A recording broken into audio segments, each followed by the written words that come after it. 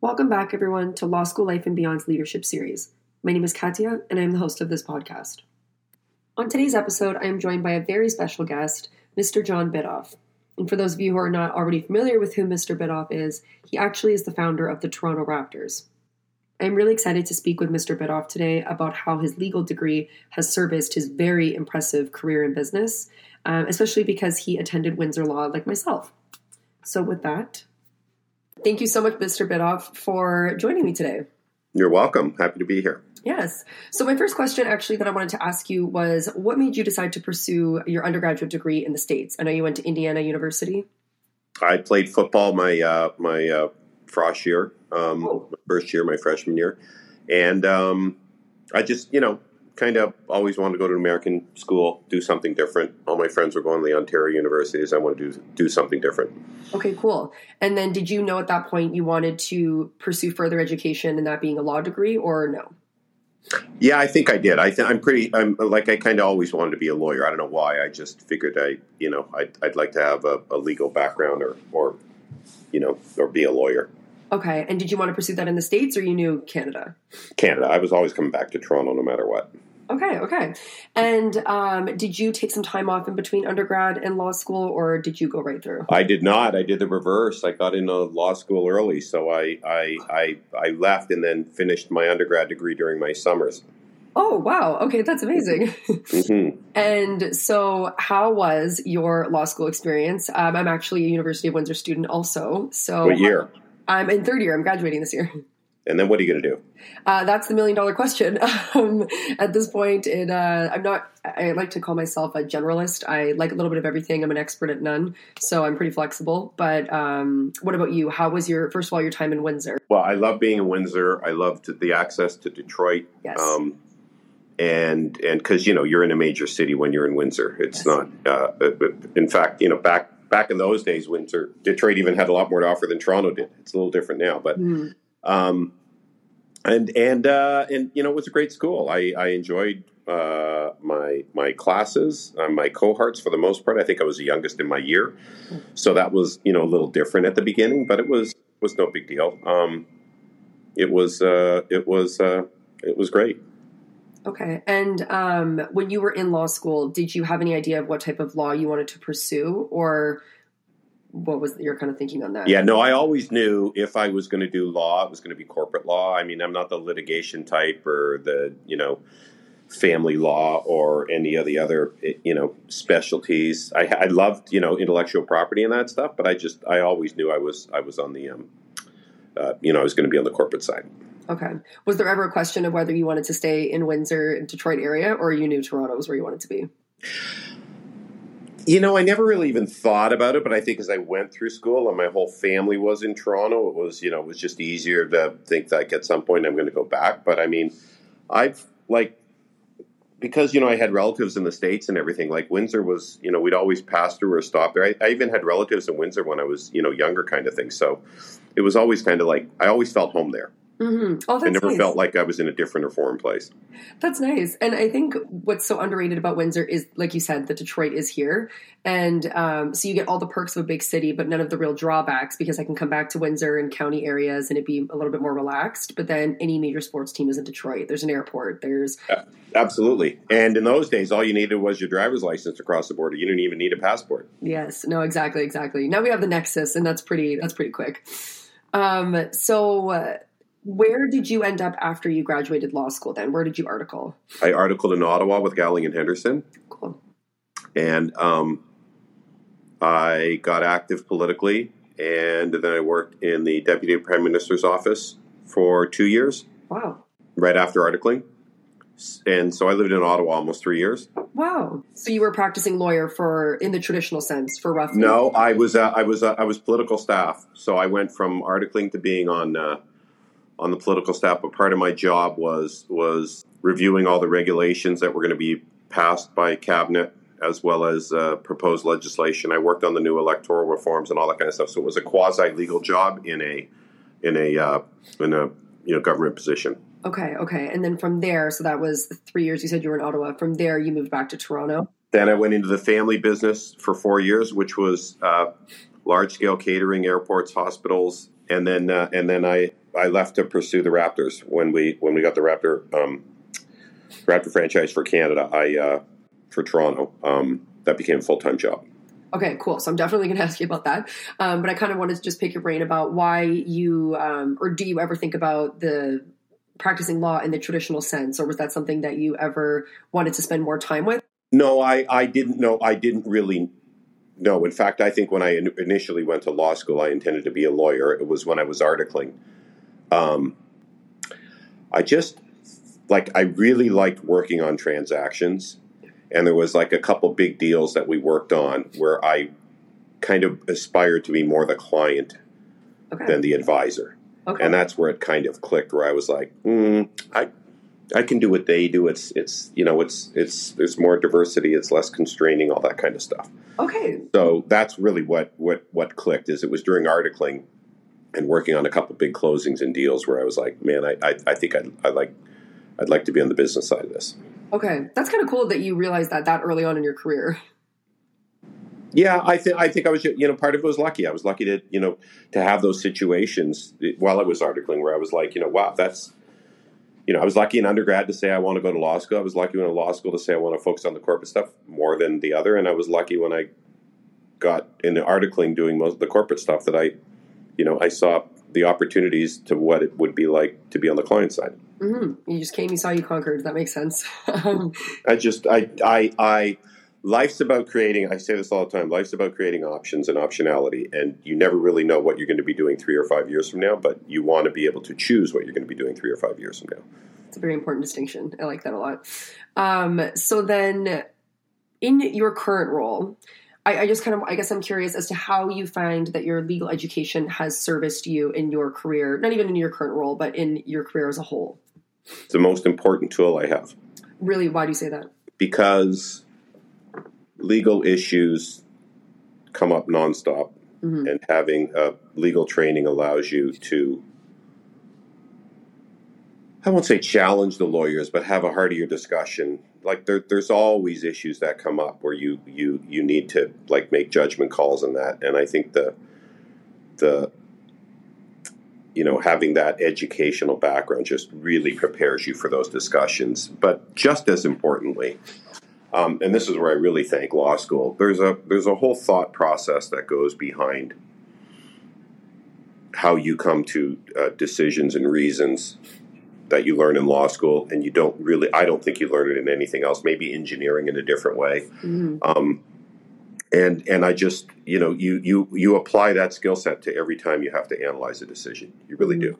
Mm-hmm. You gather the facts, you hear the testimony or the evidence, you look at precedents one way or the other, and then you try and make a sound decision that you can go with. Like it happens over and over again. And I don't think I had any of that kind of analysis before I graduated from law school. Okay. And it must just help to really speak the language too. It does.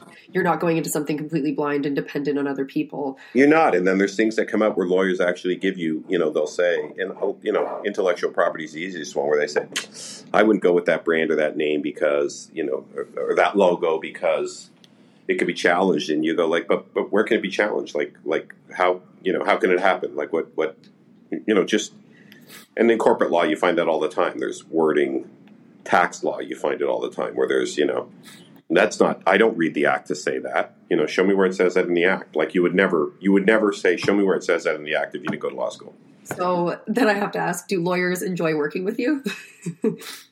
Now you have to ask them. I'm sure you all make a very good team together. Yeah, we're very collaborative. We've got a good team. I think they like the fact that I'm a business client who understands their issues, and that sometimes I think a lot of business people get frustrated when they don't get a yes or a no out of a lawyer. And, I think that's another thing is you realize that a good chunk of business is in the gray, and you just have to do your research and figure out, which side of the gray line are you on, the black or the white? Yeah. I mean, you had 3 years of it depends. So you know exactly how that's going to play out in the career, the business sphere. So then how do you find that your marketing degree at Indiana helps you also then? Well, I think it's no surprise that love the consumer facing businesses and everything else. And I think that's probably part of why I went to marketing and why I love things. I love brands, concepts where you can promote things and touch the consumer. And, whether it's selling basketball to Canadians or satellite radio to Canadians or, fried chicken, whatever it is, you have to take the strengths of that business and convince people it's what they want. Okay. And because you were kind of politically active, you never thought about pursuing political science at all in undergrad? It was always going to be marketing? Yeah, no, I never wanted, I wanted tools for later in life. I never wanted to be a politician, so to speak. Fair. Fair. So then I'm going to start with, what was your inspiration and vision for bringing Canada, for bringing a Canadian team to the NBA? Well, I loved basketball as a sport. I played it my whole life. When I was at Windsor, we'd go to the Pistons games all the time, even though they used to play in the Silverdome back then. Yeah. And I just inherently believed that Toronto could support a team. And I think the other opportunity was we were the only original 6 NHL franchise without a new arena. And I thought, you know what, if I get the Raptors, I can build the Air Canada Centre / Scotiabank Arena and, get that done for my city. So it was a combination of the two. Wow. And I watched listened to your podcast with, I think it was Amateur Hour Sports, and you had said, it was from 2 years ago, and you had said in that interview that your pitch to the NBA was, it wasn't very flashy, and it was kind of just like a meat and potatoes kind of pitch. And I want to know if that was a uniquely Canadian kind of pitch, that it was very humble. Yeah, you're probably right. I never thought of it that way, but it was not flash. It was just the facts and what we would do and why we would do it. And I really think that I listened to someone sent me a speech that I gave the Canadian Club 30 years ago. Mm. It's hard to believe it, like almost 30 years ago. It's hard to believe it's that long, but in any event, I talked then about, if we're not strong in the community, it doesn't matter how successful we are in the court. And I think that a big part of the Raptors' strength is just we recognize from day one this is more than a sports team. It's about growing the community, growing the sport, having a good team, doing charitable endeavors, all these things that are like that sports teams can do in the right setup. A lot of them didn't used to. I mean, we were the first franchise sports team in Canada to have a foundation that went out and did charitable endeavors. Like back then, it would be like, okay, here's a pair of tickets or whatever. Like these are all common things now, but they weren't being done back then. Wow. And I think the NBA saw that vision of what we were doing. That we just didn't want a basketball team. We wanted to grow a sport and a culture and build an arena and everything that would take it to the next level. Mm-hmm. And I think that is uniquely Canadian. I don't know, that humble aspect. Yeah, I love. Yeah, I agree. Yeah. And so at what point in your career, did you decide that you want to do this? Well, I don't know if there's a young male person in North America that doesn't want to own a sports team. So I think that, that was always there. It's just basketball was growing and the league was expanding and the opportunity was there. And so, I went for it. Okay, cool. So I guess my last thing that I kind of wanted to ask you was, do you have any advice I'll start with, I'll start with the legal aspect and then a business perspective. So do you have any advice for future and current law students? Is this for someone thinking about law school or someone who's in law school, or both? Both. Well, I'd say that people who are thinking about law school should approach it like I ended up approaching it, not when I went in, but that whether you want to be a lawyer or not, it is a phenomenal tool to have in life and in business in terms of the education you get. And I'd say for someone who's in law school, don't feel like you have to figure out what you're doing the day you graduate and worry about, am I picking the right path? Because that will come. Like, you're going to have such a great set of tools. Do things that you want to do, not that you have to do, and grow with it. like it's whether you want to run a charity or whether you want to work in a law firm or whether you want to, go in the HR department and end up doing labor relations. Like there's just so many opportunities that are beyond being a lawyer in a law firm. Don't pigeonhole yourself. I agree. And I think that that's what's so cool about a law degree is that it's so versatile. And it also just adds instant credibility. And like, I remember I was arguing, I'm a waitress at a bar and I was arguing with one of my customers about something political. And he said to me, well, I don't have to listen to you. You're just a waitress. And I was like, well, Roger, I'm going to go to law school and spend an infinite amount of money and come back with the exact same opinion. And then you'll believe me. Well, and it is, that's very true. Like the general population is intimidated by lawyers. Yes. And when someone says they are a lawyer and they're arguing with them, they're like, oh, I'm good. That means they already start with this, oh, I'm going to lose No, mentality. Right. And I think, look, I like a lot of that is what we talked about earlier, is because you do learn how to process things differently with a law degree. But yeah, there is an educational status that comes with it that, obviously some people abuse, but for the most part, gives people the right to discuss or argue things in a different light because they're better prepared. And they got the tools. No, you're right. And so given how successful you've been in your career, I have to ask then, what advice do you have for young people that are looking to take on a business venture like you? Don't be afraid. Like, everyone's got ideas and you have to find, don't be a dreamer, try and be realistic. But,